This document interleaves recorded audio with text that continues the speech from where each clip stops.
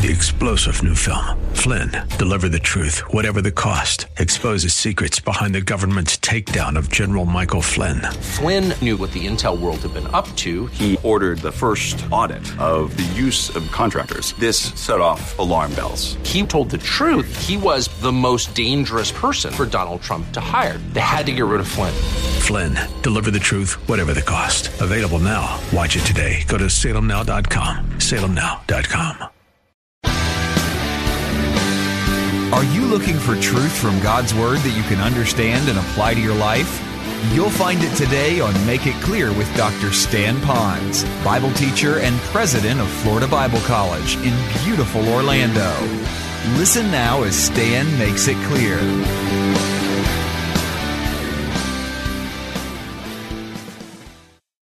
When you begin a new study of a particular book, it's important for you to spend some time understanding its background, how it got written, why it was written, and maybe an overview of the book. So it's going to sound a little bit more technical. And yet I could sense that those of you that are more into the academic world, you're going to say, right on, I really want something with a little bit more substance and not a lot of fluff and jokes and things. I really want to get into the book. So for you, there will be that. But also for the rest of us, we also want to learn something that we can take home with us. So at the end of today's message, I'm going to give you 5 areas about this book that I'd like you to pray about so that you can own it for yourself. So it's not just you're in a class, I teach, you listen. It's going to be that we're going to go on this journey of discovering the Lord together by diving into the pool of Scripture using the Gospel of John as our diving board to do that. So I hope it'll be a great study for you. It certainly has been for me as I've been preparing for this study. It's been just totally awesome. But before I even get into the book of John here, I'd like to answer some questions like, Pastor, why are you doing the book of John? You might recall that a few months ago I asked you to give to me your opinion of whether I should teach through John, Romans, or Nehemiah. And it seems like, although it was somewhat divided, there really was a desire for me to teach the book of John. And I'm glad because there are some definite reasons why I'm personally involved in wanting to teach this. I taught the book of Colossians, and there were 95 verses, and I preached 22 messages. Ephesians had 155 verses, and I preached 43 sermons. John has 879 verses. So I know right away you're saying, how long are you going to be in this series? If Ephesians took you 1 year, John could take you 5.5 years. Well, frankly, I don't know how long I'm going to be in this book. I've taught a lot of other New Testament books, church level, preached through them, Bible college level, but the Gospel of John will be a very first for me. So I'm looking forward to going through this with you. So as I studied and prepare it, this is all brand new, fresh out of the oven material. And I do thank the Lord for those that are out there that have gone through the book before me that I can learn from. But at the same time, we're going to learn together. There's a gentleman by the name of Don Carson. He wrote a book called The Gospel According to John. And on page 102, he warns guys like me about preaching too long through one particular book of the Bible, especially since John chapter 20, verses 30 and 31 talk about believing in the Lord, and that theme is just all over the book of John. So he cautions us about doing that. And I want you to know that I'm really seriously taking his caution to heart. So there will be times when there's a need or a demand that we will move away from the book of John for a while and teach some other things and then come back to the book of John. So again, I don't know how long we're going to be in it. I will be almost 62 years of age when I start this study of John with you. And since it's the fourth longest book in the Bible, you might say, why? You're starting it so late in life. You know, you could die in the middle of preaching this. And I thought, I could think of no better book in the Bible to die in while I'm preaching than that particular book. I really could. Now, to shock you a little more, I would love to be able to teach as a companion book the book of Romans. And the book of Romans has 433 verses in that particular book, and it's often referred to as the Magna Carta of the Christian faith. And so I would like to leave you with understanding those two books, John and Romans, before the Lord might take me home. Now, I am planning to stay here as long as God wants me, and I'm looking for a long, healthy time being here with you all. And if I get sick, I'll know one of you are praying against me. No, I'm just joking. But if you'll continue to pray, this is going to be a great study.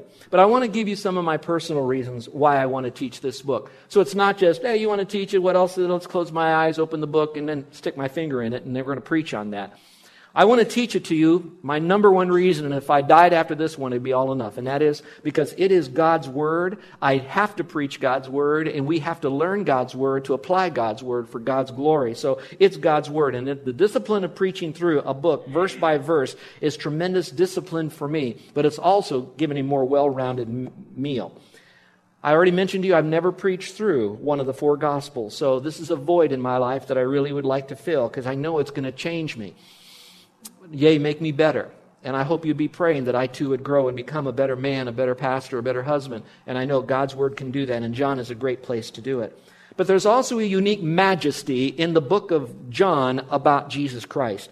So when we study the book of John, while I'll spend today introducing you to John, it's really not about John. It's really going to be about Jesus Christ, because we're going to paint from the book of John this glorious portrait of who Christ is, because he really reveals himself so beautifully in the book of John. And then there's also that John is unparalleled in the balance between doctrine and how to live the Christian life. And so you will be learning doctrine, especially those of you that are confronted with people that doubt the deity of Christ and who he is and even the veracity of Scripture, as well as some of you that say, I already know all of that, I'm fine with that, but I want to know, how do I make it through every single day? My faith is weak, and how do I strengthen that? And we'll be able to teach you that through this particular book as well. Wonderful balance. It'll also help us to have an intimate relationship with Christ, and this is where I am particularly sensitive about. I know that you can teach the Bible doctrinally, which we will, and I'll be as sound in doctrine as I know how to be. But while it is a doctrine book, it is also about the life of Jesus Christ. So we want to have solid orthodoxy, but we also want to have the living Christ as well. So we have the written Christ and the living Christ. So coming together is going to be a beautiful opportunity for us to really know the Lord. And then maybe my final reason for doing this is because truly, maybe over the last few years, and it seems to be louder and louder in my life, I really am desperate to know the Lord more than ever in my life. I don't know why. We all should do that. But now I just hunger after knowing the Lord. And I believe the Gospel of John is certainly going to help me in my own intimacy and my own thirst for the glory of God. In his book, a Puritan by the name of Owen wrote this: "The revelation of Christ deserves the severest of our thoughts, the best of our meditations, and our utmost diligence in them. What better preparation can there be for our future enjoyment of the glory of Christ than in a constant, previous contemplation of that glory in the revelation that is made in the gospel?" So there is no better discipline than we can have than to know his book, to know the glory of the Lord. There is no book that I think is better balanced to begin with, talking about how that Jesus Christ is God who was made flesh for you and me. And then to end the book on John chapter 20 that says, "Therefore many other signs Jesus also performed in the presence of his disciples, which are not written in this book, however. But these have been written, so that you may believe that Jesus is the Christ, the Son of God, and that believing you may have life in his name." So if I could give you a simple one-phrase theme of this entire book of where I'm going, it's simply this: a belief for life. And unpack that all you want. What does believe mean? Believe in who? A belief, and then for life. Life here and the life to come. And the Gospel of John is going to teach us that. So that's why we're going into this gospel, and I pray that you'll be here. I know that the realities of life is that you may miss a Sunday, and I'll miss a Sunday too as I travel and speak and perhaps be at other places occasionally.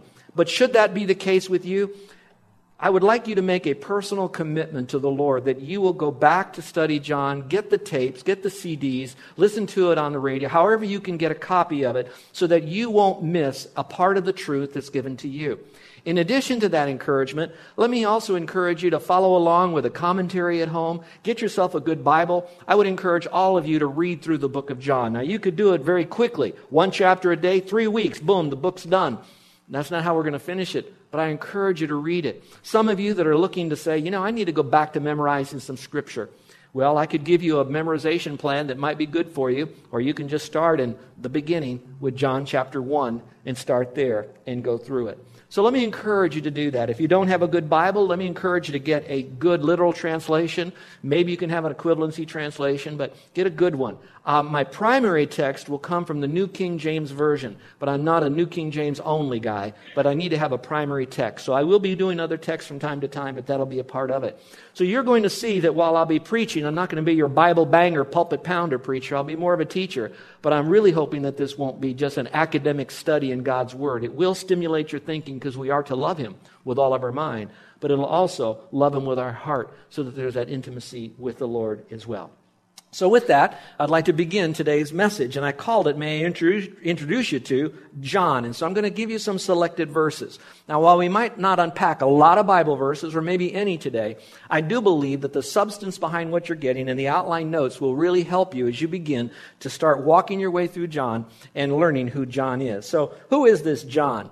Well, most of you have books in your library at home, and if you pulled off a book that has a jacket on it, you're going to look at the book, you're going to look at the title, then you're going to look at the jacket. And as you look at usually the inside flap of the jacket, it's going to either have the person's name and or a picture of him, and then we'll give you a little bio so that you know a little bit about the person who wrote the book that you're about to read.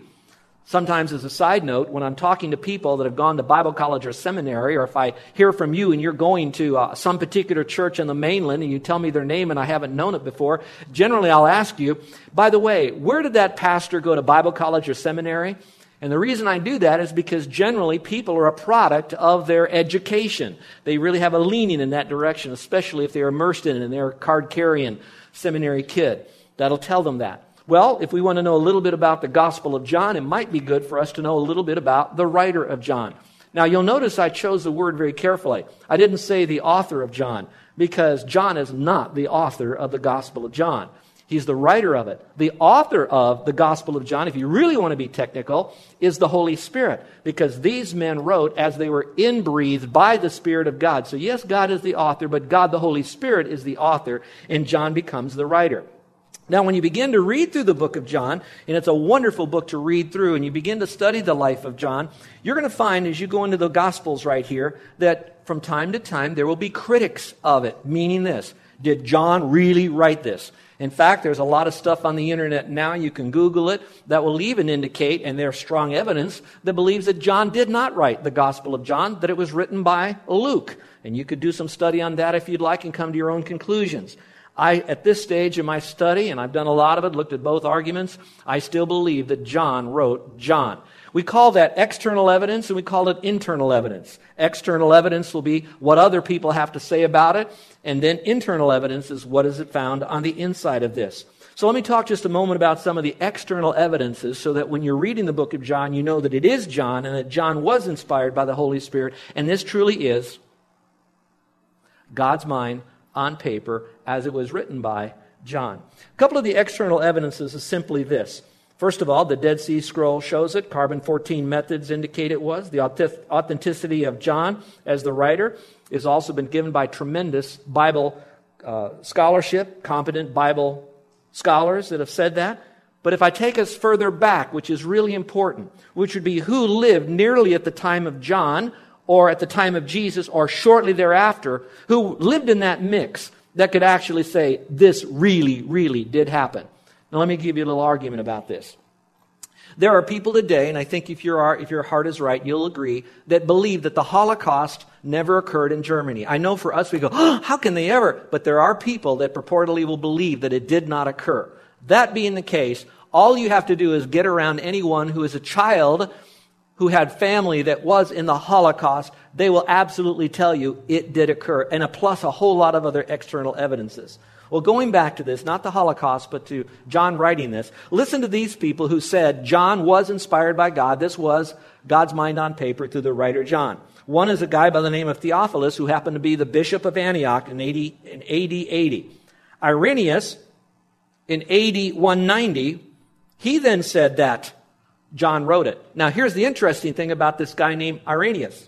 He was a student of Polycarp. So Polycarp was his mentor and his teacher that taught Irenaeus. Now, the best part of this is that Polycarp was mentored and discipled, we might say, by John himself. And so Polycarp, knowing John, and John isn't a liar, all right, I mean, we all lie, but he isn't known as a prevaricator, fraud. All right. He then indicated he wrote it. Polycarp believed John wrote it. Polycarp told Irenaeus that he wrote it. And again, a lot of the people that lived during that time knew experientially that John was the writer of it. We move a little bit further into history. Clement of Alexandria in AD 200 and the Muratorian fragment. So there's a lot of external evidence that says that he wrote it. Now, I know that's a lot of stuff for those of you that came to church to say, how do I overcome debt and how do I have a better marriage? I know those are sensitive issues and you really need to know it. But what I'd like to tell you is that the advice that you'll be given on how to take care of your Christian life is going to come from the Bible. And for you to see the power that's in the Bible right here and the accuracy of it and the veracity of it will give more punch to when the Scriptures are given to you, hopefully then to say, boy, I better listen to God's Word if this really is truth. And now I know from internal and external evidences that it is. Well, in studying about John the writer, here's what I've discovered, and now you can take out your notes and maybe fill in some blanks if you're given to that, all right? He was not John the Baptist. So John, the writer of John, was not John the Baptist. John the Baptist's parents were Zacharias and Elizabeth, and they were older at his birth. He was John the Beloved. I like that term beloved, and I'll kind of come back around full circle with that, but you could refer to him as John the Beloved. We already know that his parents were Zebedee and Salome. In fact, he was known as one of the sons of thunder. Now, a side note, I won't die on this hill, but I might fuss over it a little bit. I don't think the thunder of Zebedee and Salome was Zebedee. I believe that the thunder really happened to be the mama. Because if you follow the story of John and his other brothers, the sons of thunder, it's always the mama that seems to be the big dominant person in it. So she might have been the thunder in the relationship. I won't die on that hill, but just a thought there. Number 3, he was a Jew, and I really like that part because there's a lot about Christ because he was Jewish that we will learn, and he being a Jew really can give us a perspective on all of that that'll open us up, especially for those of you that want to hear the story, and you just hear the story, but you don't know that it really has a Jewish heritage all the way back into the Old Testament, which is like taking that rose and opening it up into a full blossom for you. So being a Jew is important. But he's not just a Jew, he's a Palestinian Jew. Now, I use the word Palestinian Jew because that's kind of an area, like a geography of it all. So he'll be able to give us local details about the area. So when John is writing, he's been there, he knows the area like the back of his hands. And let me tell you, I enjoy talking to people on this island that have lived longer than perhaps most of us on this island have lived and know this island like the back of their hands. Let me tell you a story about a guy named Bob who lives just a few blocks or a block from our church. You don't see him, you don't hear him much because he's very quiet, very wonderful man. He's the guy that'll walk around, but at night and on weekends when there's a flood, he's usually in the trenches out here digging out the junk so that we can have a clean flowing stream. We have others that help out, Kaipo and Devita and Lance and others, but you'll see him doing it all by himself out there. I've helped him a couple of times. So we asked him one time, what about all these streams and how they happen and what goes on? He can tell us stories we've never known. Why? Not that he's a Palestinian Jew. He's a new Anu native, we'll call him, okay? He knows the background. So I'm excited to know that the guy who's going to tell me about Jesus has been there, done that, lived there, smelt it, tasted it, walked there. But in addition, he's also a personal observer of Christ. So he's not someone who heard about Christ that's going to write about it. Everything that he's going to write to tell us is because he eyeballed him. He really knows him. Now, I'm going to tell you a story. You're going to think I'm a name dropper, and you're right. I'm going to drop a name. Get ready. About a year or so, maybe a year and a half ago, we received a phone call up at our office here at church.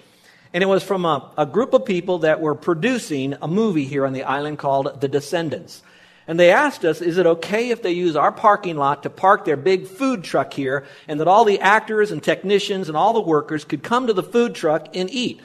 And so I went, And then they said, oh, by the way, we'll feed any of your staff who would be here for that. And you're wondering, why didn't I call you to be here that day? Well, anyway. So the truck shows up, and we were kind of sequestered off to the side because we couldn't really mingle with too many of the people. But when they were all fed, or before they were fed, we could come. And let me tell you, this food truck here was like no food truck you've ever eaten. They had eggs Benedict, lobster, shrimp, steak, on demand they would feed. I'm telling you, I couldn't get my staff back up in the office. No, I'm just joking. But the point still being, they fed everybody. Well, while we're watching all of this, because we're like starstruck teenagers, there's this black SUV that pulls in, backs in, and a bodyguard assistant, another guy, I don't know what you'd call him, there's a technical name and I don't know enough about it. He gets out and he opens the door and George Clooney walks out. And so George Clooney walks across our parking lot, and so, I don't know, maybe one of you were here, we tried to maybe get up to say hi to him. I wanted to put tracts everywhere and preach out, do everything I can to get the gospel. Couldn't do that. They surrounded him, so he walked by. And so, I'm a personal observer. I can tell you, he's no taller than I am. He's almost as good looking as I am. I can tell you that he wore the same green shirt that he wore in the movie because they were filming here in Nu'uanu at this particular time. Now, I'm only saying that because it's not about George Clooney. It is because I had the opportunity to see him at that very moment. John basically lived with Christ. He saw everything about him. So when we're hearing these stories, they really happened from someone who was there, not someone who got an email from somebody else about an event. But he was also an apostle, which kind of cranks it up a notch, turns up the volume. Being an apostle now means that he was handpicked. Well, first of all, you had to see the Lord. Then he was called by the Lord. Then he was ordained or appointed by the Lord. He had to do special signs because God empowered him with signs until the Word of God was completely closed and a canon was done. And so these guys were special. And so he had that special relationship with the Lord. And that means he was intimately acquainted with Christ. Not just, I'm a Jew, I live in the area, and I saw him. He was up close and personal. And I especially like this as well. He was known as the disciple whom Jesus loved. Now, to me, that's a little bit stronger of a case for the internal evidence that John wrote it. Now, I'll be honest, you'll know this if you study it. John never mentions his name in here. The closest he mentions his name is he spells it O-T-H-E-R, the other person. All right, but he doesn't use his name in here. However, in the phrase where it says, the disciple whom Jesus loved, the name John in Greek means whom Jehovah loves. So he is referred as the disciple whom Jesus loved. He was also, his name means whom Jesus loves. Now, that is a very weak link, I realize, but it's still something there. And I thought about that. John, whom Jehovah loves. And then I realized we have one of our guys that helps out with our youth and keeps our building clean and operating. John, and his last name is Johnson. So he's doubly loved by the Lord. All right? So what a name, John. Son of the one who loves the Lord. Well, anyway, back to this. So he's a disciple whom Jesus loved. Now, those are some great truths that might have helped you to see a little bit better of a picture of Jesus by looking at John. I want to give you some more technical stuff. I wish I had the time to open this up. We would be in this long beyond my lifespan if I spent every day on just one verse. So let me give you some background just so you know. John's family. John had a mother, a very wonderful, I believe a very tender-hearted person, which might have meant that the apple didn't fall too far from the tree with John. She was the one who ministered to Jesus, followed Jesus around. In fact, she was one of those that went to the cross with Jesus and even put spices on his body after Jesus died. The apple still didn't fall far from the tree because as John was known as a fisherman, his dad was a fisherman who owned a fishing boat, as we find. And so with all of that, he had the training, the mentoring, at least the modeling of what fishing was all about, and probably some money if he owned his own boat and had his own business. John himself was a successful fisherman, and Jesus called him when he was mending the nets at the same time. There's a lot of evidence to indicate that out of the 12 disciples, the 12 apostles, that John would have been the youngest one out of the group. And he was part of the triumvirate, which would be Peter, James, and John. Remember that? Peter, James, and John in a sailboat. Remember that old song? All right, that was the three. But even out of the three, he became the closest one, the most intimate one. He was treated with greater familiarity by Jesus than any of the other apostles, at least indicated in Scripture. He sat next to him at the Last Supper. He was entrusted, this is tender, he was entrusted by the Lord to take care of the Lord's mother. He leaned on Jesus' bosom. Now again, how did John die? Well, we know this from church history, that all the apostles were martyred.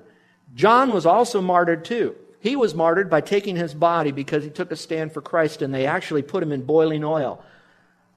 Fortunately or unfortunately, however you want to look at it, he did not die, and they pulled him off of that. And since he didn't die, they banished him to the Isle of Patmos. Now, most of us already know that part of it. Then, even on the Isle of Patmos, there was a new emperor that came out. They released him, and he went back to Ephesus, where he did a lot of his writing. So, yes, he was martyred, but he didn't die a martyr's death. And let me tell you, probably if you died a martyr's death, it was quick and mostly painless. He had to live with the scars and the pain for the rest of his life.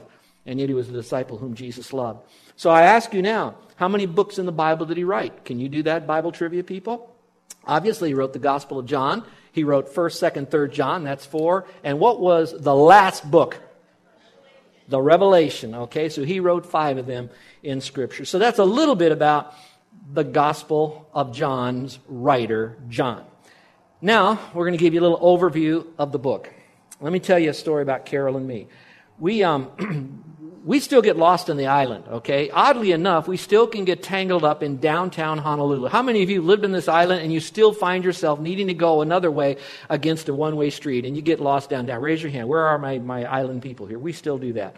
And so sometimes now, do we go here, we go there? Well, one of our men in this church works in an office building that's basically right downtown, but more towards the water. And I've had the privilege of going along with others to his office and sometimes having meetings or attending meetings or just visiting with him. Our pastoral staff sometimes will have our day-long meetings because they have a beautiful conference room. I love going there. It's so high up in the building. I love to look out at the water. But now when I look out, I can look down and say, oh, that's where that street is. And oh, I see. Now this is a better way to pull into the Aloha Tower Marketplace. And oh, look at how they're doing over here and over there. And you're probably, why am I telling this dumb story? Because sometimes while we go verse by verse and section by section, it'll be good because we'll drill deep. And if you drill deep into God's Word, the deeper you go, sometimes the cooler and the fresher the water might be in the well. You're listening to Make It Clear with the teaching of Dr. Stan Ponz, founder of Make It Clear Ministries and president of Florida Bible College in beautiful Orlando, Florida. Make It Clear is dedicated to taking the Word of God with clarity into every person's world. It is the support of listeners like you who make the ministry of Make It Clear possible. You can provide your tax-deductible gift to Make It Clear online by going to makeitclear.org. Or you can mail your gift to Make It Clear, P.O. Box 607901, Orlando, Florida, 32860. Thank you for helping us make it clear. If you would like to have Dr. Ponz speak at your church or event, please send us an email at tellmemore@makeitclear.org. Thank you, and remember to make it clear.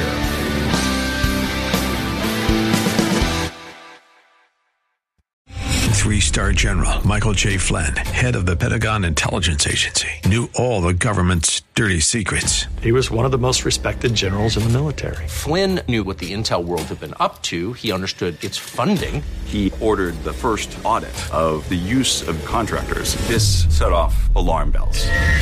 The explosive new documentary, Flynn, Deliver the Truth, Whatever the Cost, uncovers the facts behind this scandal. Flynn told the truth. He was the most dangerous person for Donald Trump to hire. I find out the worst enemy that I'm going to face in my life is right here in America. They took my assessment and they wanted me to change it. And I was like, I'm not changing it. They had to get rid of Flynn. With in-depth interviews, archival footage, and never-before-seen personal records of the man behind the headlines. I just felt like I was drowning. Flynn, Deliver the Truth, Whatever the Cost. Available now. Watch it today. Go to salemnow.com. salemnow.com.